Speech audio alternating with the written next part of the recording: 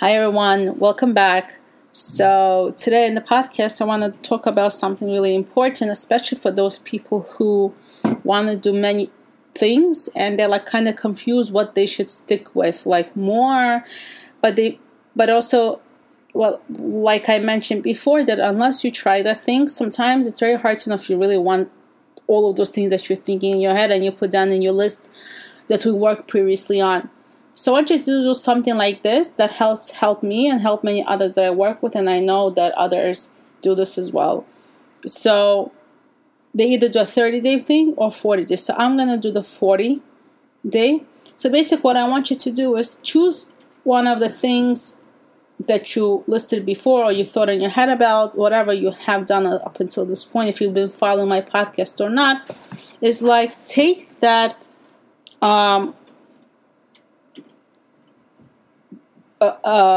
like what you're thinking about and kind of like put it into work, like start doing it at home. Spend between like 30 to 45 minutes a day if possible, because that's going to give you enough time to actually like do this 40 days thing every day. Because if you do a little bit less, you might not exactly have the time to like accomplish that whole skill. So let's say you want to do like stitching, for example. So before you even do that, and before you really can come up with great projects and ideas, you're going to have to learn something for it. It's not going to just come like 2 seconds, So what you want to do is you're going to have to start learning basics, whether it's through books, whether it's through videos, whether it's through classes, whatever way you're going to be doing it, but commit yourself to doing it about 30 to 45 minutes a day for 40 days.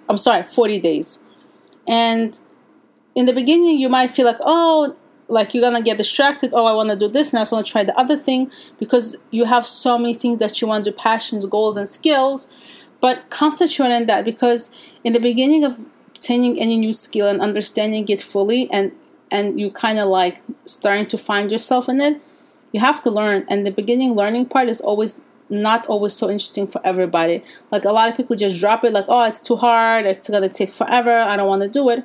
But if you're going to kind of commit yourself and like understand that the beginning is not going to be something you might actually like, but after you do the basics, the 101 part of everything, and you start actually doing those projects related to your skill, you might see, wow, you actually like that. Because in the beginning you might think, okay, I have to do this, I have to learn, it's the basic steps. It might not motivate you so much. So this 40 days kind of gives you enough time to get the feeling. So you're learning, you're practicing, and then you're actually doing projects within those days. And by 30 minutes to 45 minutes a day, they'll give you enough time to do something like concrete and stable, and you'll feel like you're actually accomplishing. So that's like something I do recommend you to do. It worked for me for things that I was trying to learn, obtain new things. And after 40 days, you're going to feel, wow, I actually like that. Wow, no, I don't like that. Even though I went through all the processes, it's fun, but it's not something I really want to commit myself to do day in, day out. Maybe I can do it in the summers when I'm off, if I'm like a teacher, or if you do jobs where the summers are not as busy and you don't work so many hours like throughout the year. Or you feel like, okay, so this is fun, this is great, I like it, let me try the next thing for 40 days and feel like, what would it feel like really then? How much committed am I to this thing that I tried, the skill that I tried now, like stitching. Now you want to try to, let's say, do some other thing like drawing, whatever, anything, it doesn't matter what it is. Then you can compare those two even after you do that for 40 days, and then the next thing. Now you're going to have even a feeling of like what you really want. And that's important, because you're going to have distractions, this and that, and you want to do art, and then you want to do the stitching, and then you want to do other things that you wrote down and you feel like you love, like candle making or dancing, whatever it is that you have in your mind and things that you're still trying to pick out to work with. And then you also know things that are hobbies for you at this point. You will be able to kind of distinguish the hobby or work, or seasonal, or for the weekend, or weekly or monthly. You might choose to just do this once a month just to feel satisfied that you're not like totally dropping it, and that you know, like you don't feel like you're giving up on it. So that's also very important in my opinion, to do this kind of exercise to really understand yourself and what you really want. So please do that. If you can keep a log of how many minutes you did it, because there will be days and situations where you will not be able to dedicate that 30 to 45 minutes, you know, but try to stick to that. If you did less, that's fine. Maybe the next day catch up on that if you would like to, so you could feel accomplished, like that you're doing it for 45 days for a certain amount of time.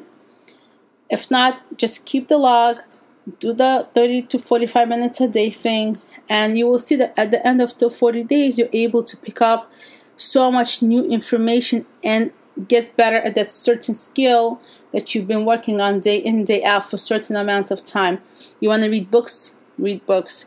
You want to do video? So many options that you're not even limited to anything today. Like you can learn things on the go. You can learn things different ways now. So do this and try to understand that this is your goal.